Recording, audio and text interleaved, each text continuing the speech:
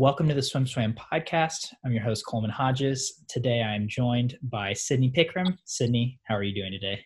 I am very good. How are you? I'm doing pretty well.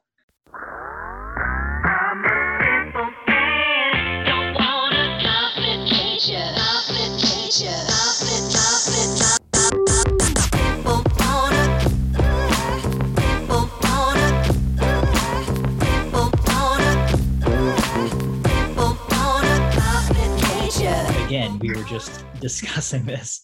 I totally forgot today was a holiday, and it seems like holidays are just kind of, what do you even make of them in a time where it's not like that really changes what you're doing? Yeah, it's like the sense of time has basically gone out the window since quarantine, and even I don't really know what day it is a lot of the time. But yeah, even I remember at the beginning of quarantine, I was like, there's no way my birthday is still going to be in quarantine. And my birthday was last week, and I was like, wow, we are still in quarantine. But yeah, I mean, the days are pretty much whatever you make of them. So holidays kind of seem a bit irrelevant right now. Yeah, seriously. So how did you spend a quarantine birthday?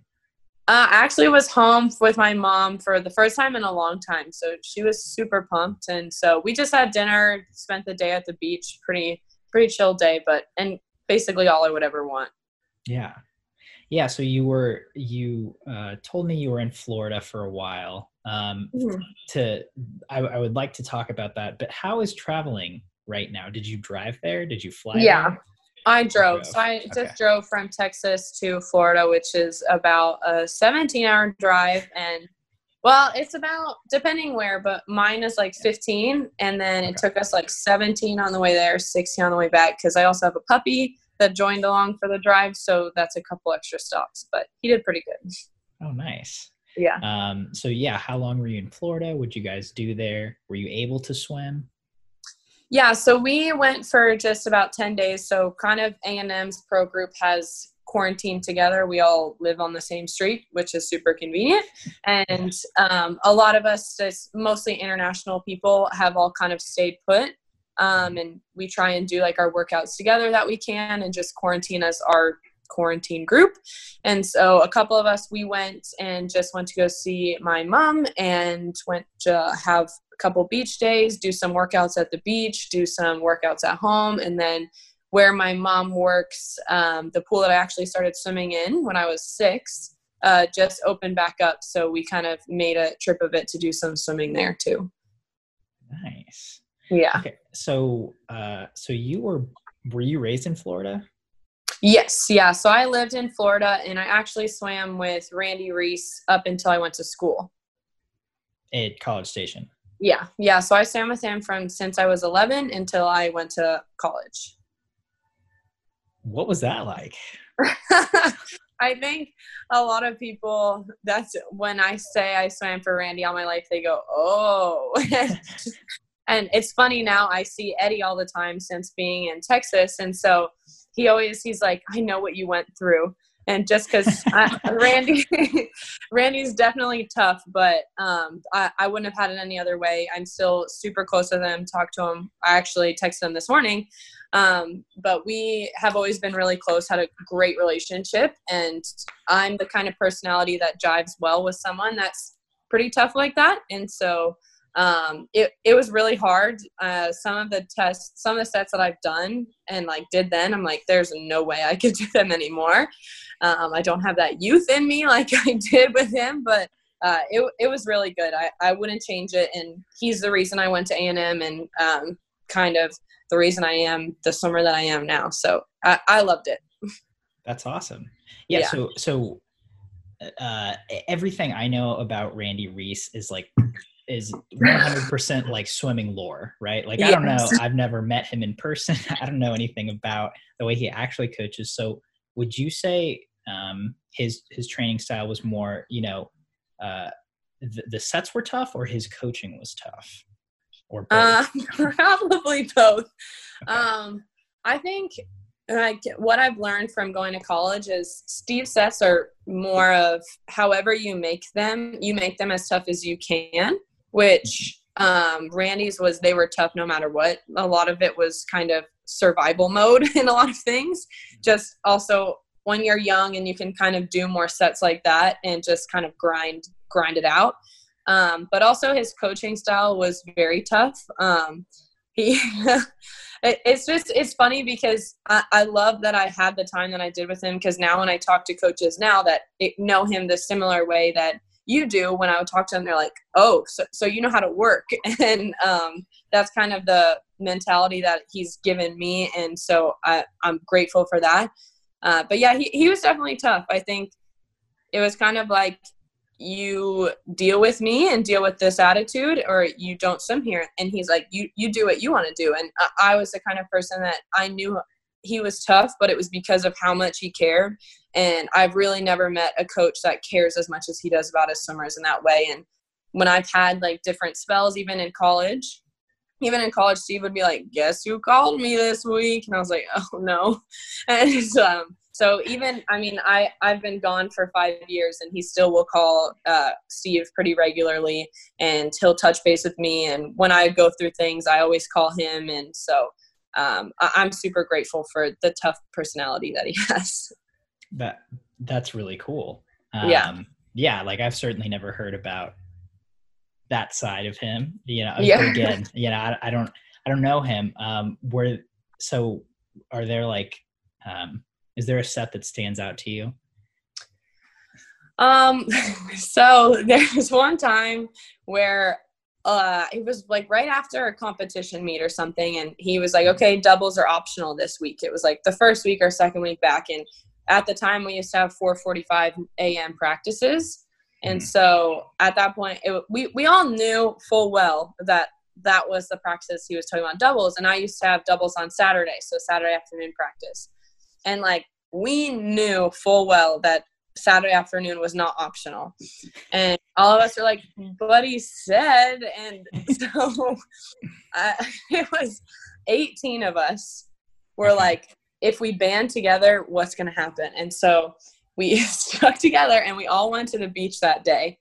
And we got back on that Monday, and he was like, so you all decided to skip my practice? And we were like, oh no.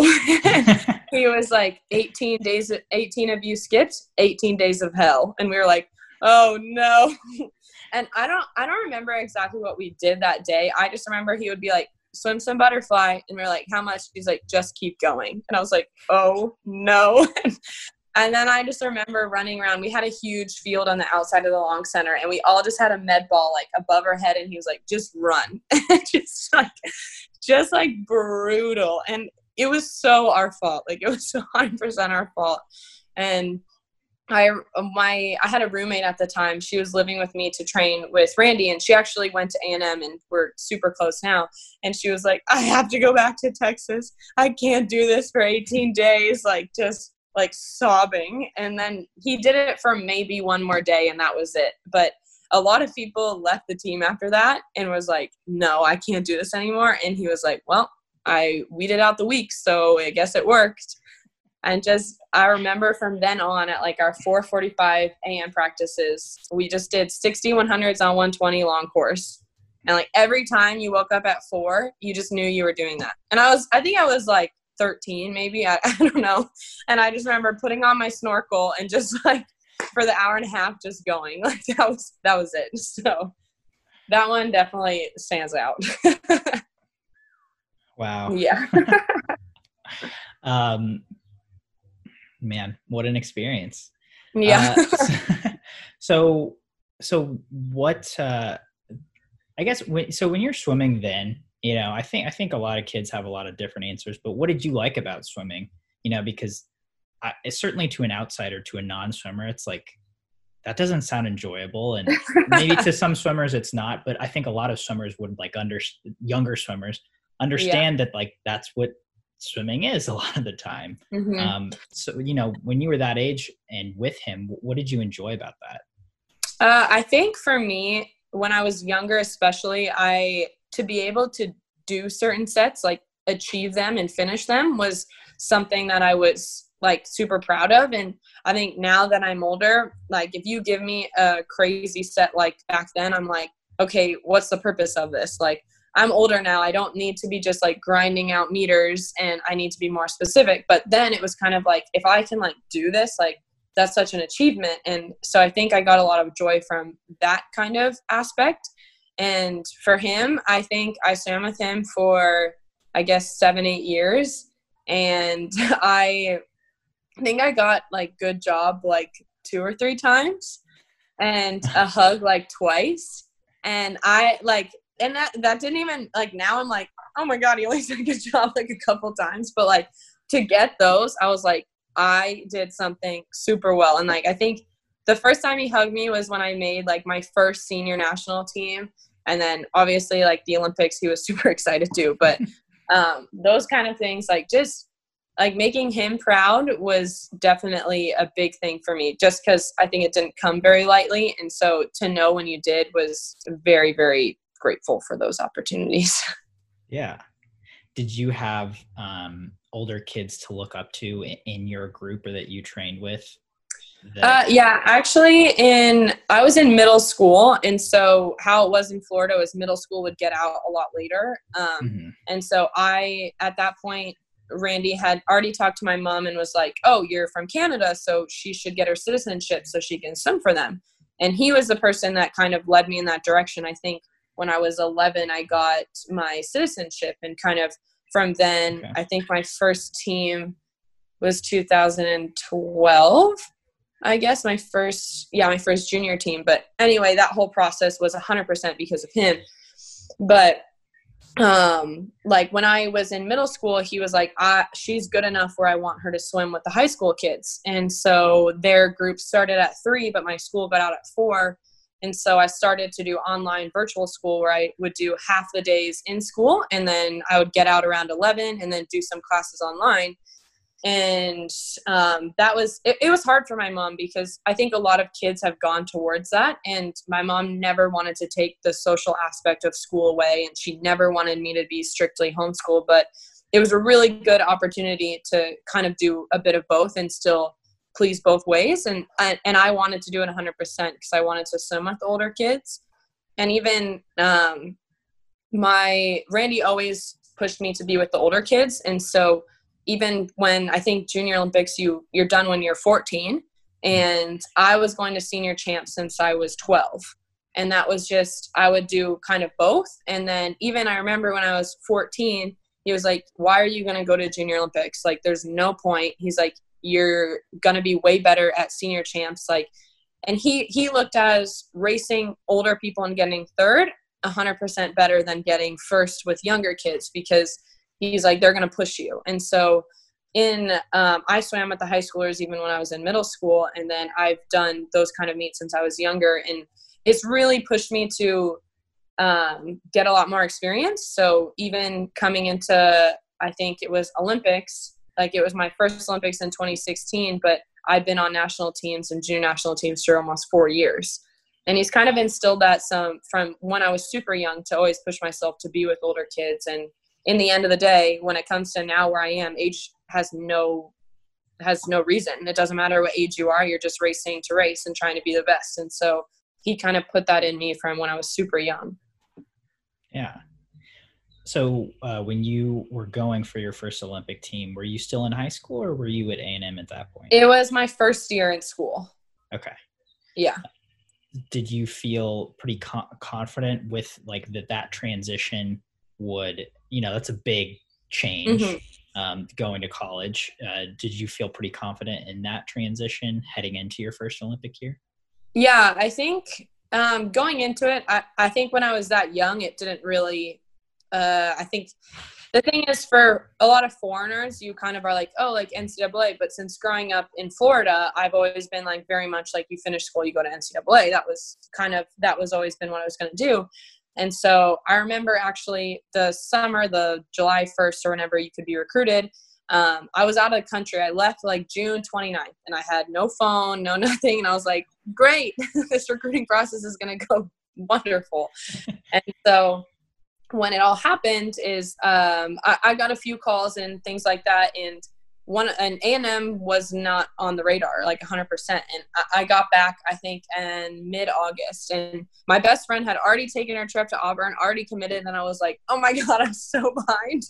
And so I was like, Randy, like, we need to talk about this. Like, what am I going to do? And I kind of gave him the list of schools, and he was like, why is A&M not on your list? And I was like, oh, well, I mean, that would be super cool, but they haven't reached out to me or anything. And he was like, hold on. I was like, okay. He's like, go do warm up. And I was like, okay. And so I did our 600 warm up, and I got back, and he was like, Steve's going to call you tonight. I was like, oh my God, like, what the heck? And so I remember I was sitting outside the dollar store. I went to the dollar store. I was in the parking lot, and Steve called me, and I was like, it's Steve Bullman. And I was so excited. And he was like, hey, do you want to take a trip? Like, we'd love to have you and come in. I think it was like a week's time or a week and a half.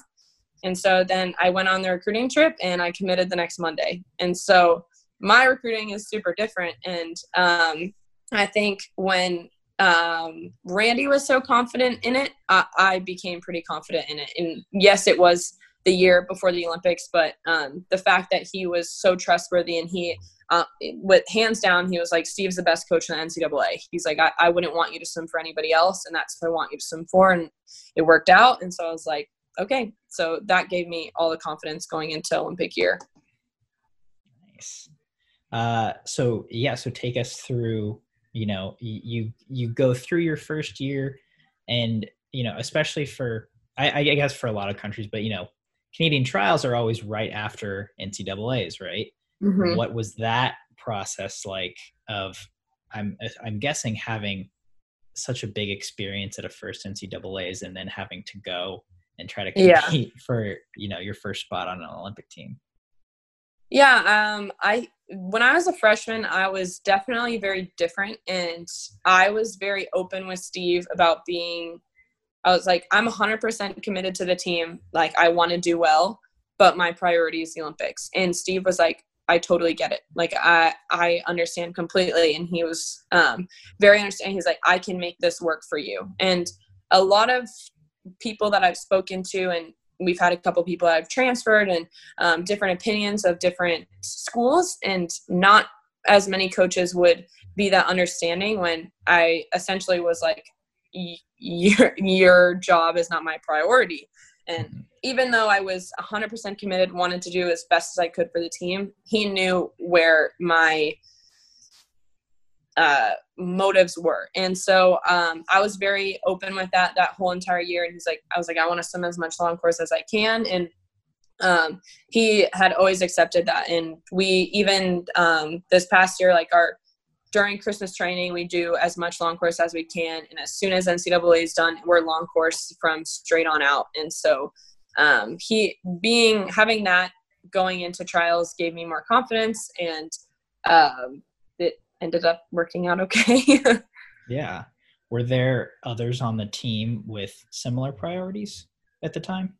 Yeah. So we had we had a pro group at the time then too.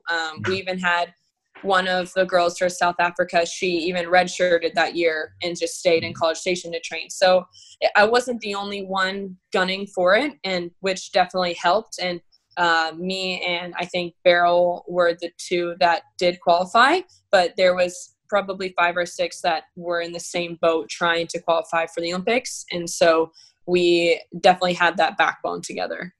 Yeah. All right. So you make your first Olympic team in 2IM? The 2IM, or the first one I made was the 4IM. And then a couple of days later was the 2IM. Okay. So what was that? What was the first Olympics like? First Olympics, it's really crazy because I get this question a lot, and I don't really remember like everything. Like it was so stressful. So I really don't remember like a whole lot of it. I remember the training camp because we did our training camp in Toronto, so it was super familiar. We got all the same facilities that it was where trials was. It's where we've swam Pan Ams the year before, and so it was really nice to be there. My favorite thing, I think, like in training camp was we got our rings. So Swim Canada always gives us like our rings. And so, and so many swimmers are always like, I love your guys' rings. And it's something that we've always done and you've always seen. So at the time, my closest person on the team was always Hillary Caldwell. And so I'd been close with her since I guess 2014. And so she always had her ring, and I was like, I love your ring. And so the day when we finally like all had our ceremonies, like all get our rings, that was super exciting at training camp. And then we headed into Rio. I think we got there a day or two earlier than a couple of teams. And the village, it wasn't my first village scenario, which I was really thankful for because that stress was kind of taken off. I'd gone to Commonwealths in 2014, which is the same village, obviously not to the same scale, but it kind of gave me that I knew what I was getting myself into. And so then we went into the village, and my first race was the 4 a.m. and I was not super happy with it. But at that time, I didn't really focus too much at the 4 a.m. We have a very like love-hate relationship. I would at times, probably more times, I'd like to retire it than other times. There's definitely more of those moments, but I know it's what I'm good at, and I kind of have to suck it up and do it. And so then the 2 a.m. was later on in the meet, and my roommate at the time was actually Kylie Moss, and so who's one of my best friends now. But I remember her getting her bronze medal, and I was like, oh my God. Like I think I raced the next day or something, and she got back like super late after media. And I was like, congratulations, like whispering so no one heard, but I was like so pumped for her. And so those moments stuck out. When Hillary also got her medal, also stuck out. I mean, penny swim, obviously, and just we had such momentum through that Olympics that I don't think Swimming Canada has had in a previous from a while back. And so then I honestly remember those swims more than my own. And being able to make a final was really cool. To be able to go to a prelim, semis, and a final in my first Olympics. At the time, I wasn't super happy. You can ask Steve how angry I was. But looking back on it now, to do that in your first Olympics is not an easy thing to come by. And so I'm super proud of it now that I've had a little time to reflect. Yeah. I mean, certainly. I want to ask about one particular thing. So a village scenario, it's like that's something that as an outsider, people, I'm guessing, just don't realize how distracting that could be, how disorienting that could be. Could you speak maybe the 2014 Commonwealth experience? You were 17? 2014. Okay, I'm 23 and it's 2020. So yeah, 17. Yeah. Right. I don't want to get this math wrong, and it's super embarrassing. You were fairly young in that. How much of an eye opener was being in a village scenario, compared to maybe another championship meet that's just you go to your hotel, you go to the pool. That's that. Yeah. I mean, the biggest thing is dining hall. So when you're going into a village or when you're going into a hotel with your team, we've had a nutritionist kind of come with us to our staging camps, things like that. And so they control our menu. And when you're traveling to different countries, you usually never know what you're going to get. And so having a nutritionist there, you can kind of control that to some extent. Like, okay, I want meat and vegetable, like that kind of thing. And so, and I think probably a lot of swimmers have heard this is don't eat your way out of a taper. And so you have to kind of cut back a lot of your portions, which I've had to learn through quarantine about cutting back on portions. And it is not easy, but anyway. And so going into that kind of is definitely difficult, especially in foreign countries. And you have to figure out ways to get the nutrition that you need. And it's probably going to be different, and you have to be adaptable. And that's not a lot of people, when it's your first time, it's not easy to come by. And so having that experience in the Olympics was truly, truly helpful for me. And it's like the most like high school thing. Like I never wanted to go to a dining hall by myself because I'm like, oh my God, where am I going to sit? And like, that is seriously so stressful. And so in 2014, I never ever went to the dining hall by myself. Even in 2016, I don't think I went to the dining hall by myself because I was like, who am I going to sit with? And it's so like high school. Even at ISL. Yeah, it's right? like, where am I supposed to go? Like, I don't know. In ISL, I knew one person on my team going into it. And so it's like, oh my God, like, what am I going to do? So that, and as stupid as it sounds, it's another stressor to add, because then you're like, but I want to eat at this time. And so you have to, like, if no one wants to eat and that's the time you need to eat for yourself for swimming, like, you got to go by yourself and you have to suck it up and try to talk to someone, and hopefully they speak the same language, because it could happen that they don't. But yeah, I mean, and then I think in Rio there was these bikes I think it was bikes, like little bike things that to ride around the village. And sometimes people are like, or coaches are like, use these so you save your legs. But also, if you're like me and you're super accident prone, probably don't use a bike because you could fall. And so that, and then there's usually like a game room, and then it's taking a bus with every team on it to go to the venue at your time. And in Rio, there's different venues. Are you going to this venue? Are you going to that? And so that kind of aspect, it's just a lot more planning that you have to do in making sure you time things out of what you're where you're going to go. Make sure you're communicating with your coach. And at that point, like, you are on your own a lot of it. And so you kind of have to figure out what works best for you. And so that being adaptable in that sense is huge. And I know a lot of people that don't know how to be adaptable, and you have to learn. And so being able to have that experience going to 2016 was very nice, not having to learn it 5 days before the Olympics. Yeah, dude, I'm sure that I didn't realize it was that much. That, that's a lot to manage. And then you have to swim. Yeah. And you're expected to swim really, really well. Yeah. In front of literally the whole world. Yeah. That's wild. Yeah. So in 2017, you, how are you feeling coming off of that Olympic experience, heading into those world championships? I was excited, I think, to be another year on the same training program, to have that under my belt. Definitely that going into Steve's practices are very scheduled, I guess I'd say. Like, we do a lot of similar sets and rotate through them. And so I know what to expect. And so having that 1 year and then going into next year and just being able to build was huge for me going into 2017. Going into Worlds, I was really excited. I loved our training camp. And to this day, if anyone from Swimming Canada is watching, I would like to go back to Italy for training camp, please, because Rome is very nice and very sunny and an outdoor pool. But anyway, and so I had, I think, one of the best training camps, taper camps leading up to it. And I was really excited. It was my first time in Budapest, and hands down, one of the best places to visit. I love Budapest. So yeah, I had a lot of confidence going into 2017. And so then can you take us through that meet? Because I'm guessing it was a pretty big low and a pretty big high. So big old roller coaster. Yeah. So yeah, I think, so for me, the 2IM is my baby. I love the 2IM.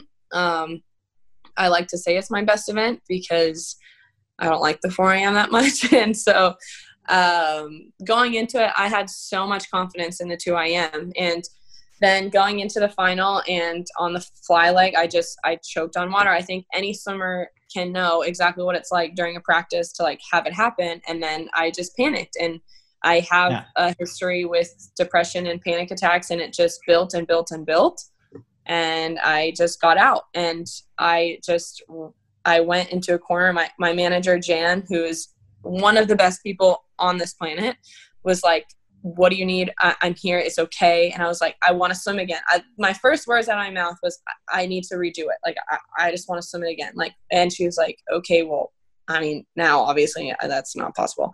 But I was like, oh my God, like freaking out, like what just happened? But like, there was nothing else I could have done. And at the time I just was kind of, I went into the locker room and I just was like, I was crying. I was like, what did I just do? Like, I messed up.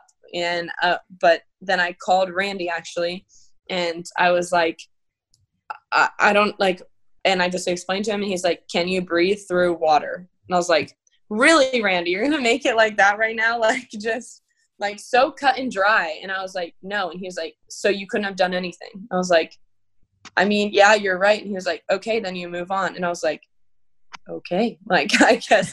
And like that, I mean, that's what I was just like, oh my God. And I just needed someone to say it so cut and dry. And I was like, okay. And so kind of from then, Can I cut in for a second? Yeah, for sure. So I'm someone who, I swam butterfly in high school, and that would happen to me all the time in practice.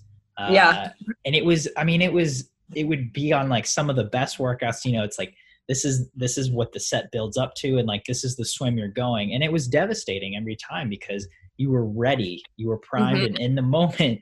And it's like, you can't breathe. So is that something you had ever gone through? Like, had you ever choked on water before? In just practice? like, I mean, that's what I mean when most swimmers will know like exactly what it feels like. And you just basically you stop in the middle, like in practice, you can stop on lane rope, cough a little and keep going. But obviously in the world final, you can't really do that. And that's the thing is, I mean, even when like, I think when it comes to big meets and like you get DQ'd for something so little, like it really does happen sometimes. And like, it was just a freak fluke of a thing that just like happened. And it could have happened. It could have happened at NCAAs. It could have happened at a sectionals meet. It could have happened anywhere. And obviously to have it at the biggest stage of that swimming in the year is not ideal. And that's why it was kind of like, oh my God, but it just happened. And so basically when it happened, my whole team was like, what do we say to her? Like, and at that point I had been on the team for a little bit, and I remember getting to dinner, and I think like Rich Funk was there. Like, I can't remember who else was there. And I was like, you guys can talk to me. Like, I'm okay. Like, and they all just like had no idea what to say. They didn't want to say the wrong thing. So they all were just like, and I was like, we can talk. Like, it's fine. Like, it happens. And so, and that was like a big thing for me. And so, Hill was my roommate at the time, and she was like, dude, this is a long meet. And I was like, yeah, like I have to swim again in 6 days. Cause that's the IM schedule is day 1, day 8. And it's the worst schedule. And I will say it till then that it's a worst schedule for worlds for IMers. But, I just had to, it's a long meet. And so the next day my coach Ryan was like, hey, so sleep in as long as you want. If you wake up early, I'll be at the pool.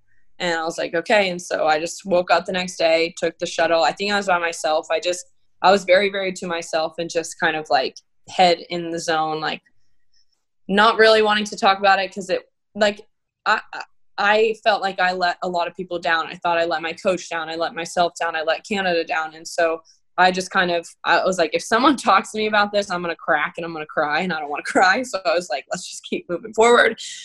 And we went over into the comp pool in the lane. I want to say I was lane 6 or 5 or 6. And he was like, get in this lane and swim butterfly. And it was during like a meet warm up. And so, and any swimmer knows during a meet warm up, how much easier it is to choke on water. And so he's like, just swim butterfly. And I was like, okay. And I just swam butterfly for the next 6 days during warm up. I made sure I swam a couple hundreds butterfly. And he was like, I hope you choke. Like, essentially just get it out of your head. Like, and so, the next like 5 days were brutal. They were long, they were exhausting. And I just tried to kind of move my swimming into other people's swimming and get super excited for other people doing well. And I mean, Kylie, still one of my best friends, breaks a freaking world record. So I'm like, well, this helps me get my head out of this. Yeah. And so, there's a lot of different things that I just tried to do. And then going into the 4 a.m., I just remember talking to my coach. I'm like, I'm not prepared for the 4 a.m. Like, I was so excited for the 4 IM and like, I was so confident, or the 2 IM, and I was so confident in that. And so he was like, Sydney, I've seen you in this taper camp. And Ryan Millette has always been my coach through all of the summers. And he's like, I've seen you in so many camps. And he's like, I've seen you we always do a 10-day out set of a 4 IM kind of broken. And he's like, I've never seen you swim so well in that set. And I was like, I'm not ready. And he was like, you're ready, I promise. And I was like, okay. And I was so scared for that 4 IM. And in the middle of the first 100 of the fly, I definitely started to panic. And I was like, just breathe, just breathe, just breathe. And then a lot of it, how I got through it was I just minimized the race into Belmonte was next to me. And I was like, I don't care about anybody else in this pool except me and Belmonte. And so I was like, just race her. That's it. Whatever happens, happens. And then I won a 6-second PB and I got a medal, and I was so emotional after that race. I've never been so emotional after like a swim. And actually, I remember going through the press, and we had a lot of Aggie summers there. And I think it was, so my friend Turker, who swam for Turkey, and he was there. And then it's actually, which is super, I just realized this, now my friend forever, but now my boyfriend was there and was like, you did it. And I just like fell into them and just like started crying. I was like, that was so stressful. And so, and it was really cool to like have that support from a lot of people that was like, you did it. Like and the time was amazing. That was what I was mostly happy about. Like the medal was obviously cool, but like just to like kind of check that box of like, you did it was just, I was like, wow, this week is exhausting. It was probably like the longest 8 days. Yeah.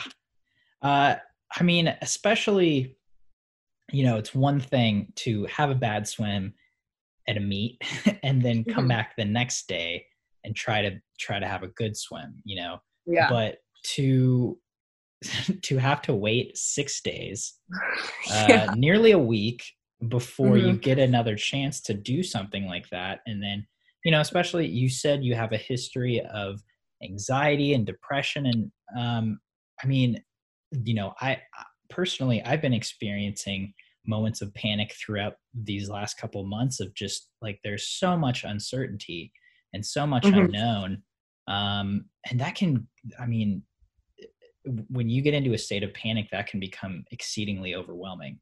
Right? Yeah. I mean, that's what it is. And you did touch on it, but do you have anything to attribute it to of how you were able to not make those 6 days overwhelming? I think it's hard because I think I've tried to block a lot of that out, but I think really, yeah, I think, but as I've gone through NCAA and through that and now to ISL, like being engulfed in your team and really putting that focus out of you and has really done a lot for me. I think I even at school, like if no matter like I think A&M had always done such a good job of getting excited for other people. And I never really knew what that was like until going to school. And so in 2017, when I was already in school, like I tried to take that into the national level where obviously these aren't people you're with every day and you don't see the hard work that they do every day like you do in school, but really just trying to be so excited and get into other people's swims is kind of, I think, what I tried to do the most. And it just gets me out of my head for a minute. And it's like, oh my God, like she did so well, or he did so well. Like we got that, like we did this medal, like that kind of attitude has really opened up a way of kind of getting myself out of my head. Yeah.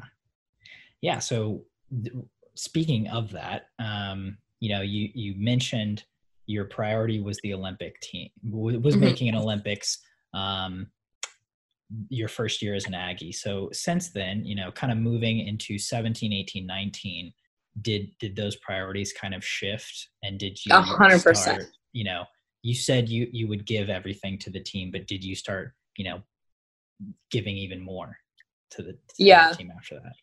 For sure. I came from a team where it was basically me and one other girl in club. And so coming into A&M, it was the team atmosphere was huge. And I don't think I really embraced it my freshman year as much as I could have, just because of where my head was at. But we won SECs my freshman year. And so just, I think going into that next year, we were like, let's do it again, and like back to back, and then three times, and then 4 times. And so, I mean, it's pretty easy to get super excited about a team when it's in that kind of state. But I really got invested in how other people trained, and I think because I'm a swimmer that I do get in my own head a lot, and so just really thinking about how people are doing in practices and just like focusing on them to some extent helped me get out of my own head. And so going into school, I mean, you're not going to find a better group of girls, really. I mean, obviously I'm very, very biased, but they work insanely hard. And coming from a team where I had my best friend at the time, she would swim, but we didn't swim the same things. And so going to an all girls team, I was like, uh-oh. But they work so incredibly hard, and everyone pushes each other, and people have certain sets that they do so well. And so just kind of really embracing their hard work and seeing it pay off, I think is better than my own swims 100%. Yeah. Which, you say you can get into your own head a lot, which, it's kind of it's a very humbling experience, realizing how human we all are. Mm-hmm. But when I walk onto deck at A&M, you stand out as someone who is so social, so about everyone else.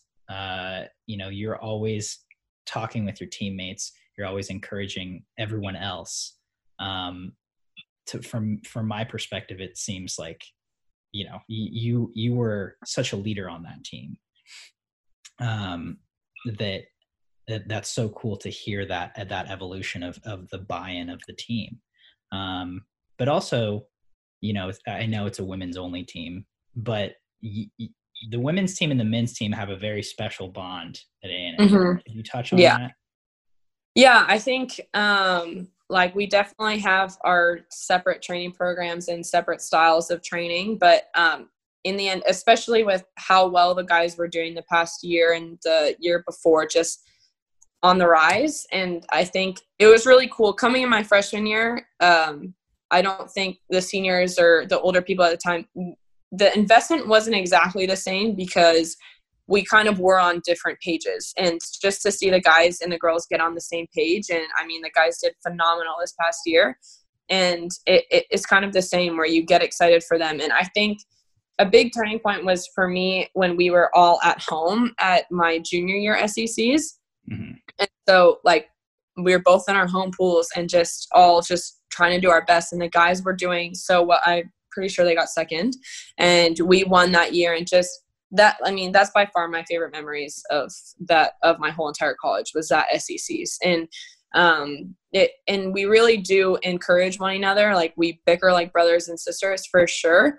But we really do, in the end of the day, we all want to represent A&M so well, and we really buy into each other's swimming so we can all do that together, even though we are separate. And I mean, I'm so thankful for the relationships that I have with a lot of the guys, and guys that have graduated, the ones that are still here. And even now, there's so many of us that are pros, and we might not train together, but we still will, especially during quarantine. We've definitely kind of come together in a lot of a sense, because a lot of people, their dreams got put on hold. And there was a bunch of guys and girls that this was going to be their last summer swimming. And for me, I plan to keep going. And so I'm like, okay, yeah, this sucks, but I'm going to get through it and I'm going to keep going. But people had jobs lined up. People had a life that was going to change come August when the Olympics were done, or they were going to go to their meet, and they could have been retired in May. And so we've all really gotten really close, I think, because it's, as much as we know people's goals, when you vocalize them in the sense that we have kind of had to because of quarantine, we just kind of buy into that even more and more. And so our pro group, I think there's probably 10 of us, I think, might be wrong, but we all just have tried to do different things and remind people of their goals and have that relationship and that bond. And so I'm definitely thankful for them, especially during this time. Yeah. Yeah. So speaking of going pro, let's go to 2019. You finish your NCAA career, and then you go to World Championships. And what was that, I guess, spring, summer, like kind of leading into that World Championships, knowing that you were now a pro? I think so. My last NCAAs, I was definitely not happy with it. I was not pleased with how I did. I'll be 100% honest and vulnerable to this point, is I wanted to win an NCAA title, and I never did. And that's something that I can't achieve anymore, which was hard. And I always want to try and achieve my goals, and I know I did my best, and I have to be okay with it, but it stung like a lot. And I think, I don't remember what, it was some article, and it was like, one of the best NCAA swimmers to never win a national title. And I was like, oh God, it hurts so bad to hear in writing. But so finishing that, I was like, that's a chapter that I have to close. And I was so not happy with it, but I was like, I have no other choice. Like, I have to move on. I have to make new goals. And so I was excited to go pro. And I think it was the Monday after NCAAs, Rob Woodhouse, our manager from ISL, gave me a call and explained ISL. I was like, I have no idea what any of this stuff means. And he was like, so there will be like Kyle Chalmers, Kate Campbell, Emma McKeon, Adam Pete, like listing all these names. And I was like, and you want me? Like, what are you talking about? Like, you are crazy. But I was like, sign me up. He was like, here's this, how much. And I was like, I don't care how much money. I'm not making any money. I was like, I hadn't been making any money. And I was like, you want me to be a part of that team? Okay, yes, that's all I need. And so I think right after, and when everything stung so much to get that call from Rob, I was like, okay, like, I actually can be pro. Like, I can make like a life out of this. Like, this is what I want to do. And to have that, I don't think Rob knows how much that meant, but now he'll know.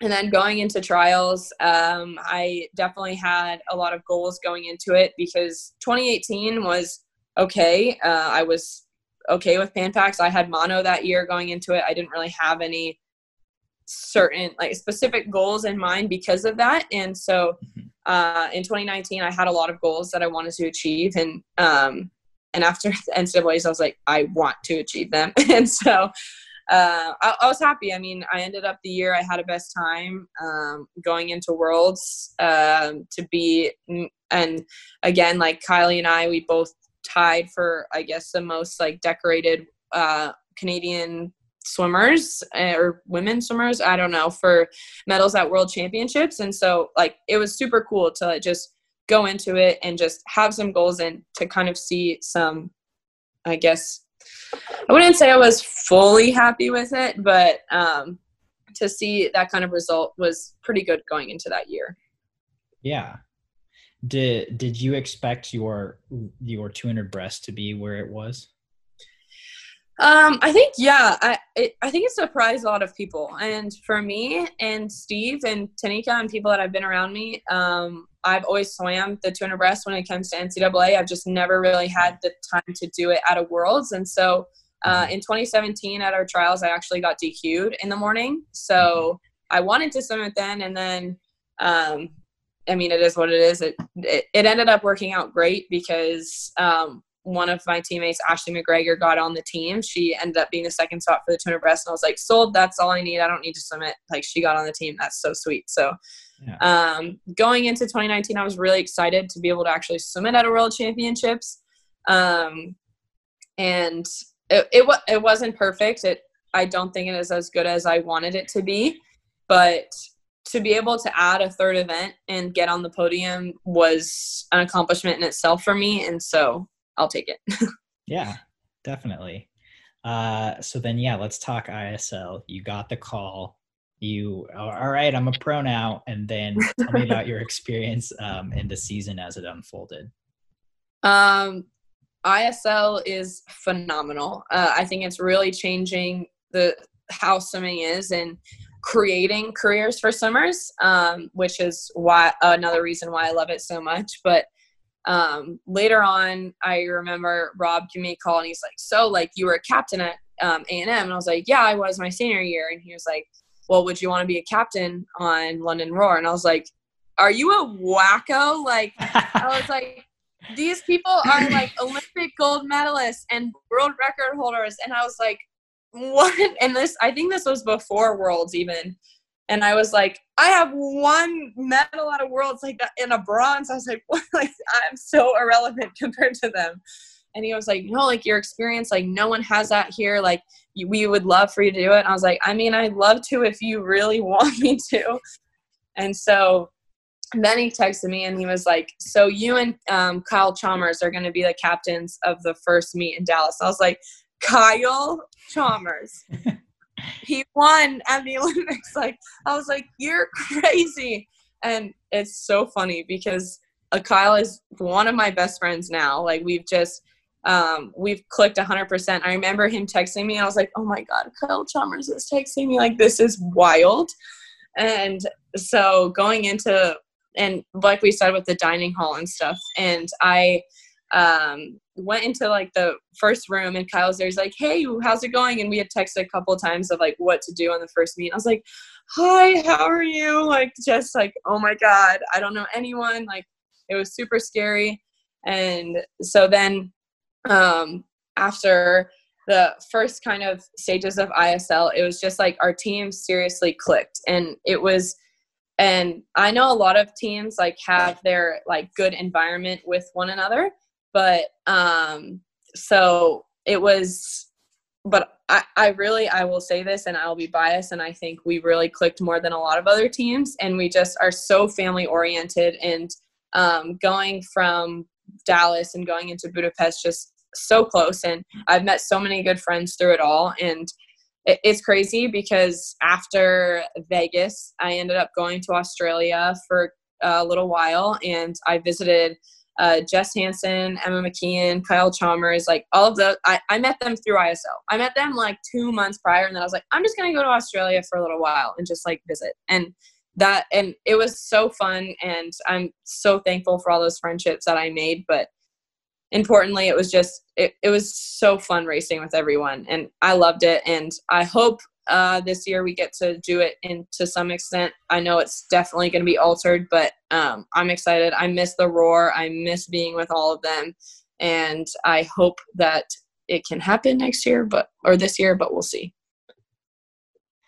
Yeah. So first of all, what can you tell me what your responsibilities were as an ISL team captain? What did that look like? So Kyle and I like to say we are undefeated because we won the first match, but going into it, we were the first match. So at that time, like not really, I mean, we had a lot of Aussies, so they all knew each other, and a couple people from different countries that knew each other, but we didn't all know each other. So our biggest thing was kind of just making sure to introduce each other and like talk. And we were from, I think we had 10 different countries on our team, which just, well, hold on, I think, okay. And so we all just, and a lot of people don't speak, mostly everyone spoke English, but it's definitely not everyone's first language. And so we just like created this like an icebreaker type of thing to like have everyone get to know each other, and kind of just, we had one of our coaches have a big chant for us and like create cheers, just like goofing around. And then, I mean, Kyle's a stud, always doing the skins and doing that kind of thing. And I basically was like, whatever you need me to swim, I can swim. And Dallas match was the hardest match. Like I do not like dual meets. I'm so glad I don't have to do them again. When it comes to NCAA, like ISL is very different. But the first day, I had the 4 a.m. 10 minutes later, I had the 400 free relay. 15 minutes later, I had a 200 back. And then 30 minutes later had a 200 breast in a span of like an hour and a half. But I was like, I'll do it. Oh, wow. I was like, I'll do it for the team. I might die, but I'll do it. But I was like, I'm the captain. I have to do this. Like, I don't want them to think I'm weak. Like, I just need to do it. Yeah. Meanwhile, I'm swimming a 200 backstroke next to Minna, who just like casually almost breaks the world record every time she swims it, and then breaks the world record in Budapest. But I was like, oh my God. I was like, but I'll try. So I think just like showing everyone, like just buy into the team atmosphere was our biggest thing in our first match. And then we all got to go to a Dallas Cowboys game. We organized that for everyone to do after, which was so funny because I'm a huge football fan, not a Cowboys fan, but I'm a huge football fan, and all of them had never seen NFL before. And so they were like, what's a touchdown? I was like, oh my God. So it was really fun to do that. And especially leading into Budapest, like we just already from the first week had such a good chemistry. And I like to say, hopefully Kyle and I helped that happen. I don't know if it did or if it just worked out that way, but yeah, that was the most important thing. Yeah. And so on that same trip, the Dallas to Budapest trip, I was with the New York Breakers, and I also met some Australians who really sold me on visiting Australia. So you visited there. Tell me about your travels. Did you train there? What did you see? What were your highlights? So for Christmas, actually, one of my best friends from high school, we swam together in high school, but not really like club or anything. I knew her more through school. She is being an au pair there. So she's been nannying for a family for a year. And so I was like, I'm just going to come and see you. And she was like, no way. Like, and she was like, you are probably my most busy friend. Like, she's like, you are always busy and you're going to come to Australia. I was like, yeah, I'll come for Christmas. And so I got to spend Christmas with her and her au pair family, which was amazing. And so we were kind of in North Sydney. So more of the beaches, which is just to die for. It's just really relaxing, beaches all along. And so I was there for, I think, a week or so.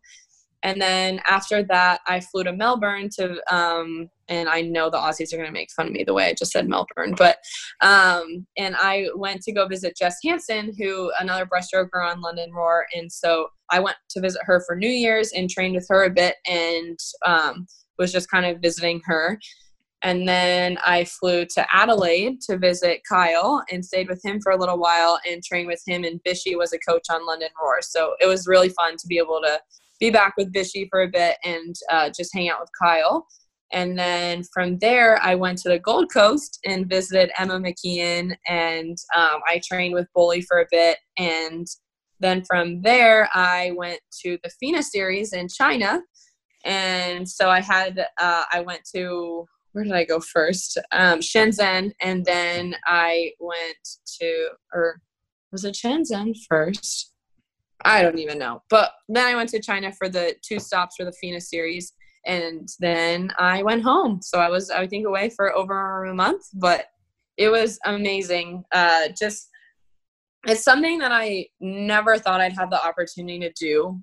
And ISL brought that opportunity to me and just being able to train. And I remember talking to Mel, and I was like, hey, she's like, if you come to London, come train. Like, just things. Actually, I forgot. When I was in the Gold Coast, Mel was actually down there, and Petey was down there, and Sarah Vasey was down there. And so I went and swam with them like one afternoon. And so literally and then I think we went out to dinner. It was like Elijah, Emma, Petey, me, Cam, Sarah, and like we all had dinner in the Gold Coast. Like 6 people from London Roar, just like all on the Gold Coast, like having dinner. Like from Canada, England, and Australia. Like, it's just, that was never a thing in swimming. Like, it would never have come, like, that opportunity. And so it's so cool that ISL was able to bring those opportunities.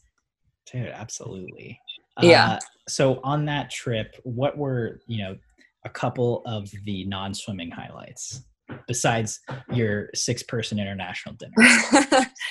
I think, I love North Sydney, like the beaches. Also, I was on like Christmas vacation then, so I wasn't swimming, so it might have been more pleasurable that way. But just going to the beach is like my favorite thing. And so I would go down in the Gold Coast, and I would go out for brunch and stuff, and then just go to the beach and read. And I was like, this is the life. And so I've been to Sydney once before, and so I didn't really go into the city much just because it was around Christmas. And but I mean, there wasn't a moment of any place that like I didn't like. Like I loved they were all different, and I loved every part of it. And there's no way you should ever go through your life without going to Australia. Yeah, like I said, I'm already sold on it. We're planning a trip. I'm ready. Yeah. So now to today. How do you've talked a little bit about your quarantine situation. What's swimming looking like kind of moving forward? What's emotionally, mentally, what are you thinking moving forward through this? Swimming has been, it's been hard. I think kind of right now, at first we were like, let's do whatever we can to like stay in shape. And now it's like, oh my God, like, do I have to keep going on runs? Like I can't run anymore. Like, and so it's been kind of up and down. There's days where I'm just like, I don't want to do anything, but you have to. And so finding different ways has been the biggest thing. During quarantine, I got my new puppy. So we've been doing a lot of walks and a lot of exercise in that sense. Right now he is not ready. I tried to run with him twice this morning, and he is, I'll give you just a sneak peek. Oh. He's not running. No. So when he doesn't want to exercise, I mean, the fact that we have a big group of us has been definitely a big plus. And there's been a couple like neighborhood pools, like old swimmer friend had a pool. And so just to kind of touch the water, being able to do that kind of thing. But right now it's kind of just, I can't get hung up on the fact that there's so much uncertainty. And like I said way back earlier, was about being adaptable. And so we have to adapt to this, and everybody's going through it, some people in different extents. But I mean, it's the same way when you're training, like you're not training the same way as everyone all the time. And so those people that you're with, you just kind of have to do what you can to make yourself better. And whether it's, maybe some of these people are like, good, like I needed this time out of the water, or some people are like, oh, I'm dying I need to do whatever I can to get back in the water. And I think just making sure you do what's good for you. And for me, being able to just focus on myself and do different types of workouts has been really good. It's kind of getting tiring now, and I'm ready to get back to it. And I think things are slowly going towards that. But then again, if it doesn't happen anytime soon, like I have to adapt. And that's been the biggest thing, is you have to do whatever makes you happy in whatever scenario you're put in. And so this scenario is obviously not ideal for anyone, but it is what it is. And so I'm just going to do my best to keep a positive mindset through it all, and not get hung up on the fact of like counting the days that I'm not swimming. Like, I'm just going to be excited to get back to work when the time comes. But in the end, like your health and your safety is so much more important. And I'm glad I'm where I am mentally with swimming when this happened, because I think if it was a couple years ago, I wouldn't have been as adaptable, and I wouldn't have been okay doing different things. And so right now, doing what I can to stay fit, doing different things, just having fun. I've been playing a lot of tennis. I'm not very good at it, but I can beat my boyfriend most times, so that has helped. Going on walks, just like sometimes we're like, let's just go walk for a couple hours, and I don't know where we're going. We're just doing just random things. And I've never had this much free time since I was like 6 years old, I feel like. But just doing what we can, and it is what it is. Again, you just have to adapt to it and just keep a positive mindset, because you can't, if you're negative, there's nothing you can do about it. The only thing that you can do is change your outlook. And so just trying to keep a positive mindset through it all. Yeah. Well, Sydney, thank you so much for your honesty, your vulnerability, and your time. I really appreciate it. Yeah, for sure. Thanks for having me.